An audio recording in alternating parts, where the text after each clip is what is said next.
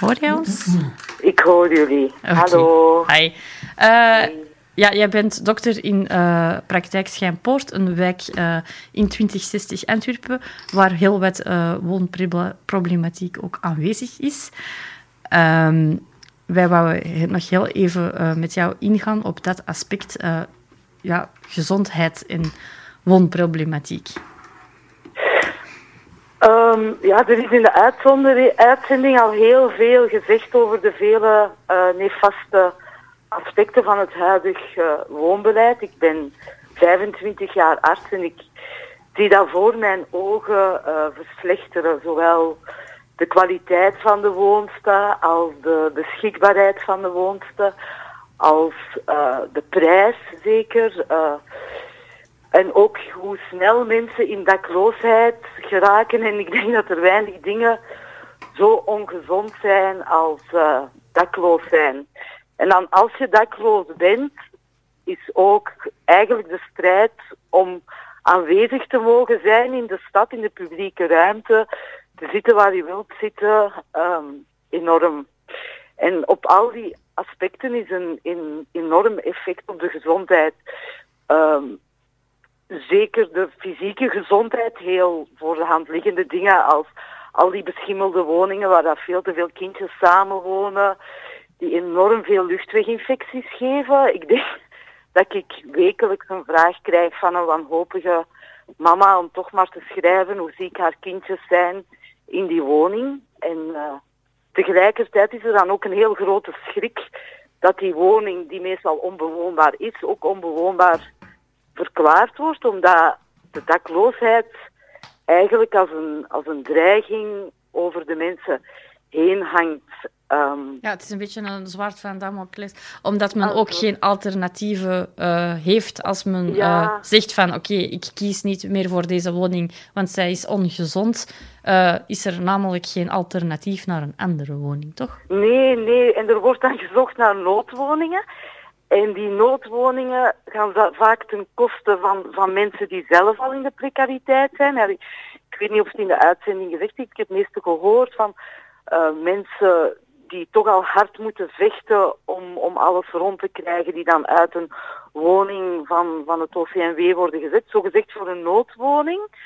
En die dan zelf dakloos worden, terwijl die noodwoningen leeg staan. Als je als huisarts voor je ogen mensen dakloos ziet worden of dat er een dreiging is van dakloosheid, dan is er CAW-crisis min 18, als er kinderen betrokken zijn, of CAW-crisis plus 18.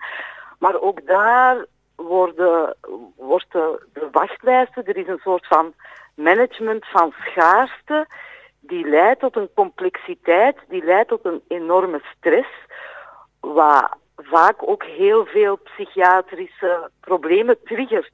Zelfs bij mensen zonder psychiatrische kwetsbaarheid. Want natuurlijk iets zo cruciaal, een basisrecht als wonen, verliezen, dat is enorm ziekmakend ook. En je ziet dan ook die wisselwerking tussen de psychiatrie en de dakloosheid, waar dat vroeger in mijn jonge tijd, zal ik maar zeggen, dat je wel zag dat er vanuit de psychiatrie naar continuïteit werd gezocht, naar woons, maar dat die woningen nu zo beperkt zijn dat mensen soms met een woonst en een job de psychiatrie ingaan en zonder woonst en zonder job de psychiatrie uitkomen. En ik denk dat vanuit de medische sector, en dan denk ik als huisarts, dat iets is waar dat alle artsen in de 2060 mee te maken krijgen met patiënten hun stress over dure woningen, slechte woningen, hun gevecht met de dakloosheid. Wat er ook al is gezegd, niet de zichtbare dakloosheid, maar de mensen die dan eens bij die persoon moeten logeren, dan eens bij die persoon moeten logeren, wat zeker voor vrouwen hun ook in een kwetsbare situatie zit. Dus de wooneffecten van de wooncrisis zijn enorm. En omgekeerd ken ik weinig interventies dan het verwerven van een sociale woning die een gezin of een persoon zoveel gezondheidswinst geven. Hè. Er komt budget vrij voor gezondere voeding, er komt budget vrij voor sportclubs, er is een heleboel stress die wegvalt. Dat ik zie op mijn consultatie kinderen die van kort opgeleide ouders of ouders die niet over bepaalde taalcommunicatie, voor welke reden dan ook, die zelf die woonzoektocht voor hun ouders aangaan. Dat is natuurlijk schrijnend, want het zijn dikwijls kinderen van 10, 11 jaar die op IMOWeb zitten te zoeken naar woningen en hun ouders door de bus net te zorgen om toch maar ergens een woning te vinden. Dus het is gezegd, het is al vaak gezegd hier in de maar naar mijn gevoel, wat ik zie in de praktijk, over mijn ervaringen als 25 jaar arts, en er zijn heel veel goede initiatieven, maar ze geraken steeds rapper verzadigd, moeten steeds een grotere kloof overbruggen, zie ik het heel sterk achteruit gaan. En zoals ik het inschat, is dat ook een politieke keuze. Ik denk dat Niek het op een gegeven moment zet. Voor wie maak je stad? Hè? Voor wie maak je je stad? Dus er zijn een heleboel sociale maatregelen die mensen in de dakloosheid duwen.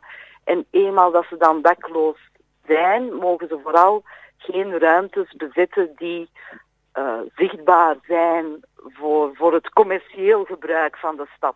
Zoals toerisme of zoals in Parkspoor Oost, waar dat de mensen in een auto parkeren als ze naar het Sportpaleis gaan. Ik denk, door deze uitzending en al de getuigenissen van Benny, van Niek, van Yassin, heb ik wel bedacht dat ook voor huisartsen en bij uitbreiding voor veel mensen in de medische sector veel meer een aandachtspunt moet zijn om daar ook mee te trekken aan die structurele maatregelen voor meer sociale woningen, voor woonoplossingen voor mensen in de dakloosheid, voor voorzieningen als lokkers, douchen, openbare toiletten, een ruimte om gewoon te zijn voor mensen in de dakloosheid. Dat is een belangrijke gezondheidsstrijd ook. Oké, Elly, wij moeten helaas afronden. Ja, dat is goed. Klaarstaan, maar we komen daar zeker nog op terug. Ook in het kader van Housing First. En dan nodigen we jou nog eens uit. Oké, veel groetjes aan iedereen in de studio en aan alle duizenden luisteraars. Salutjes, hè. Bedankt. Dag.